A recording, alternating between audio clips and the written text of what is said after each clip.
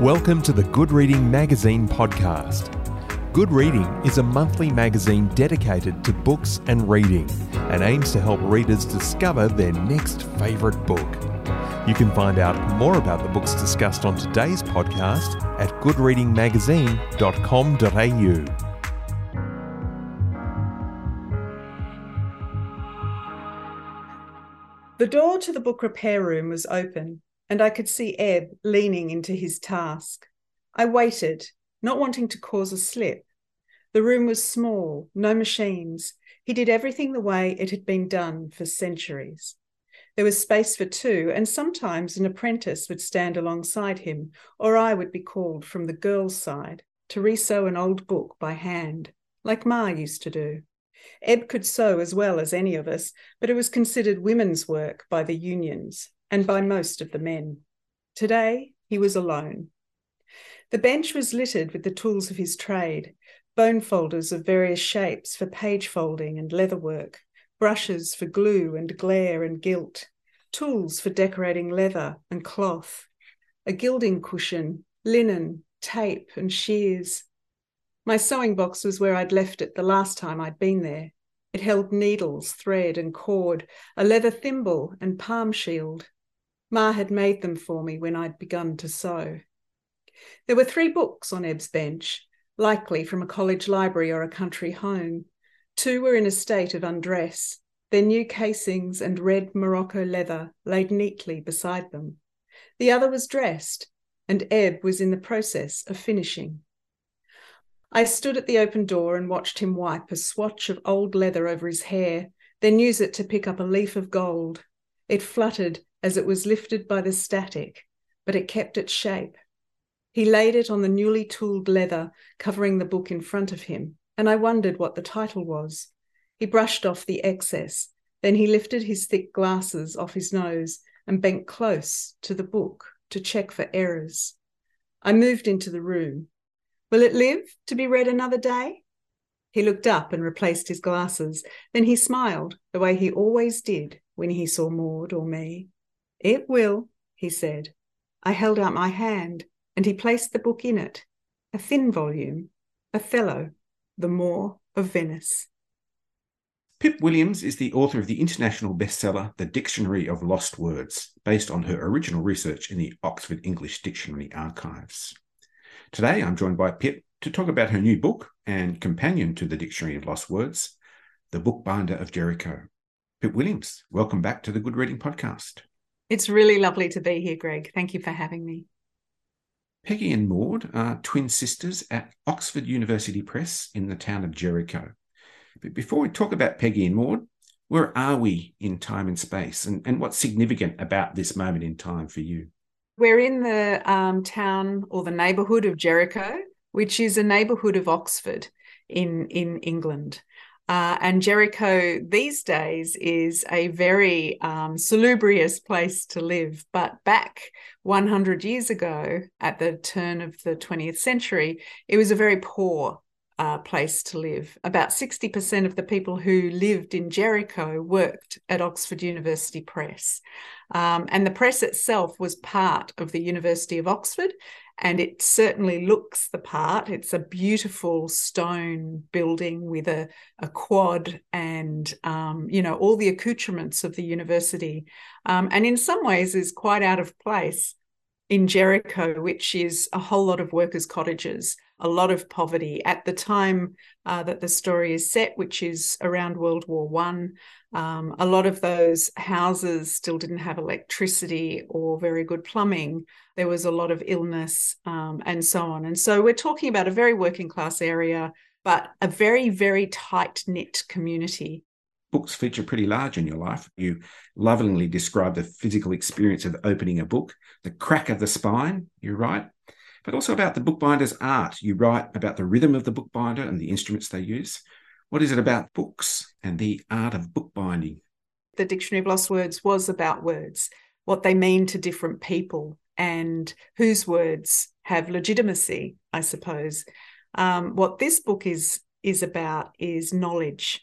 It's about who gets to make it, who gets to access it, and what is what are the consequences when knowledge is denied? And the way I approached that is really to look at the life of a woman who works in the bindery of Oxford University Press, a woman who works with books every day of her life. She's constantly handling the words of the men, and they usually are men, who are writing the books for Oxford University and for the rest of the English-speaking world. And yet she's denied the knowledge that she works with every day. So she's told, your job is to bind the books, not read them. But this is a young woman who desires knowledge. She desires to learn. And I was really interested in those two aspects of this woman, both her desire to learn, and she's denied that for two main reasons. She's a woman, and she's a working class woman. So those two things prohibit her from accessing knowledge. But I was also really interested in her profession, which is as a bookbinder, a woman who works in a bindery. And all of the things that go into these books that you and I and everyone listening to your podcast value so highly. I was conscious when I started writing this book how little I knew of the life of a book before I ended up holding it in my hands. And once I started writing this book, and I've come to realize that writing for me is always a process of discovery. I write because I don't know something. So it's the opposite to that adage. I write about things I'm interested in learning about. And I learned about the life of a book, that object you were talking about, before it becomes a book. And by doing so, I appreciate now the craft behind bookbinding, the skill and the knowledge built up over years that existed, not so much today because it's so automated, but back 100 years ago, the number of people and craftspeople that were involved in getting those beautiful books into our hands is really quite incredible and a story worth knowing. Both Peggy and Maude are bindery girls at Oxford University Press. Peggy finds a way to educate herself through the bookbinding process, but that process also means that she might see one page of a book, but perhaps not the reverse. So in a sense, her desire to learn is driven by what's missing. That's exactly right. And in so many ways, that's how people who are structurally denied access to knowledge, that's how they gain it. They gain it here and there. They gain it surreptitiously. They take advantage of opportunities to learn. And Peggy is no different to that. She has not been given the means to continue beyond the age of 12 at school. That was the average leaving age back then for a working class woman. Her circumstances don't let her go to high school, and yet she has the drive and the desire to learn, and she certainly has the capacity. And she's put in this situation where knowledge is passing in front of her eyes, every minute of the day. And I was really curious about what would a woman who desires to learn, who desires knowledge, not just access to it, but perhaps to even be a knowledge maker, what would working in a bindery do to somebody like that? I can only put myself in her shoes in some ways. And I know I would stop every now and then and read the words on the pages I was folding. Maude is something like a foil to Peggy's rising star, I suppose. They live together on the good ship Calliope, which is in many ways Peggy's actual muse. Aside from being twins, though, these two characters are vastly different. Yes, they are. And I should just a note on Calliope. Calliope is actually a narrowboat on the Oxford Canal. Narrowboats back then, particularly in the 19th century, were usually working boats. And in the early 20th century, they started to be transformed into permanent dwellings because essentially the Industrial Revolution hit the waterways just as it hit everywhere else. And so many narrowboats were converted to what were called flyboats. So they were motorized. And anyway, so Peggy and Maude live on a narrowboat called Calliope. And Calliope is named after one of the muses from ancient Greek mythology. And Calliope is thought to be the muse, Homer's muse, in fact, the supposed author of the Iliad and the Odyssey. And so her name is quite significant in terms of the story and Peggy's family history. But yes, Peggy and Maude live alone on Calliope because their mother has died a few years earlier when they were about 17.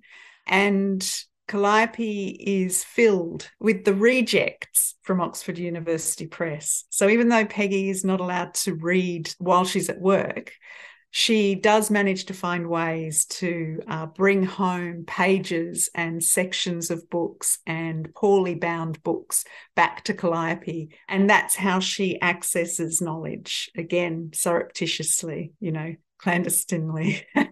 Maude is her identical twin. They look alike in every possible way, but as you said, they're very, very different. Maude is very happy with her lot in life. She's very happy folding. She's very happy being a bindery girl, the complete opposite to Peggy. And Peggy has a feeling that she has to look after Maude because Maude's a little different and is one of the things that gets in the way of her dreams. And of course, along comes World War I. And war has very different consequences for different people. It's also the source of terrible suffering. But for Peggy, there is an opportunity in war. What is the opportunity? World War I and World War II created huge shifts in society. And the big shift was that men were taken away from their usual jobs and positions and roles in the community, and they were sent to war. Women stepped up. Women took over many of the roles and jobs that men were doing and proved themselves capable. And we're talking about the UK in 1914, when women didn't have the right to vote. And one of the reasons they didn't have the right to vote was because there was a general argument that they weren't capable of, the thought and the industry and the intellect to contribute in the way that men contributed. But as soon as the war started, it became very clear that women could do anything. For those who didn't already know it, women were capable of doing anything that men could do. And so the war created an opportunity for women to demonstrate that, but it also changed the way women moved around in the world, quite literally. Suddenly they were allowed into places they hadn't been allowed into before. They were allowed to do jobs they hadn't been allowed to do before. So just as a very small example, Peggy and Maude work on the girls' side of the bindery, and they were known as bindery girls. And I use that word only because that is the word that was used back then. They were not girls, they were women. But interestingly, in the Oxford University Press, there was the girls' side and the men's side. Not the women's side and the men's side, the girls and the men's side. So that tells you something about what they thought of women. They infantilized them to some degree. And the other thing about Oxford University Press is it was incredibly unionized. So even if a woman was thought to be capable of working the presses, for instance, they weren't allowed to. The unions would forbid it. So there were lots of structures in place keeping women in their place. But when the war started and men had to sign up and fight, a lot of the work that they did started to fall behind.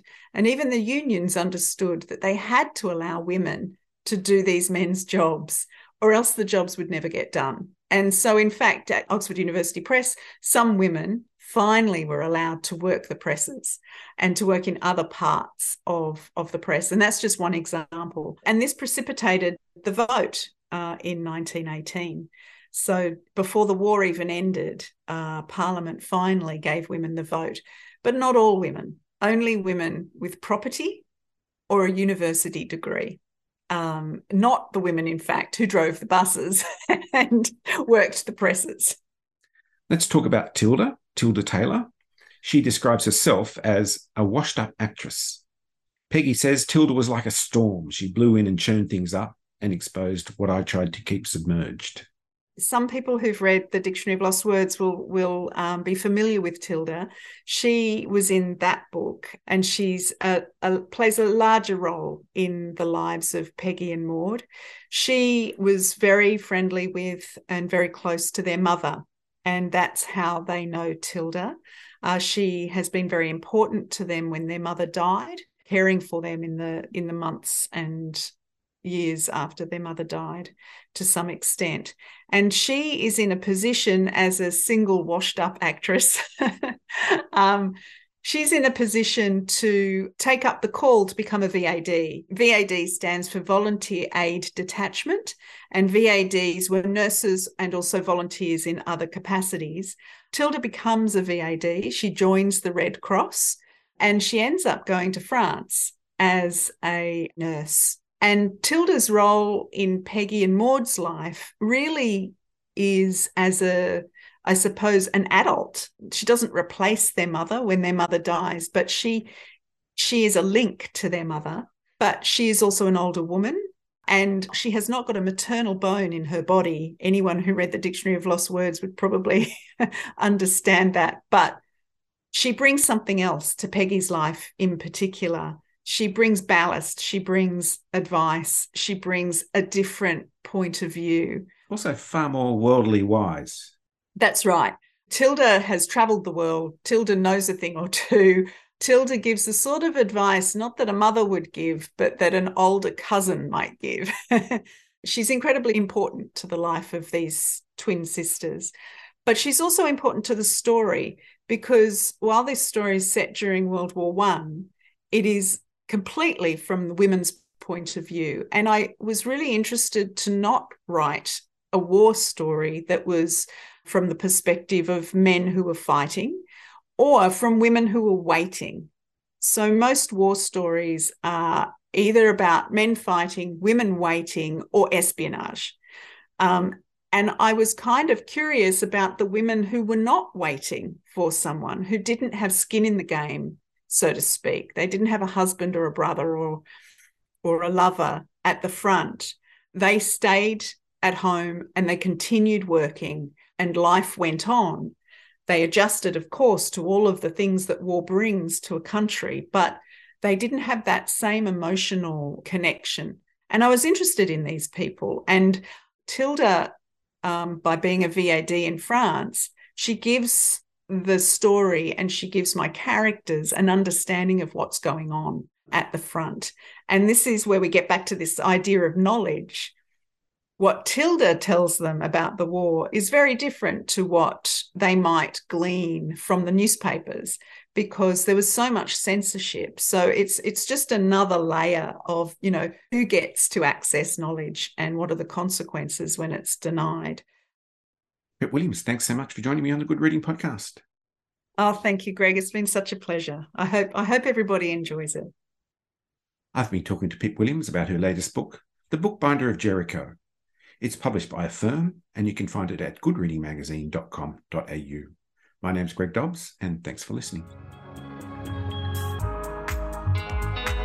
Subscribe to Good Reading print and online magazine at goodreadingmagazine.com.au.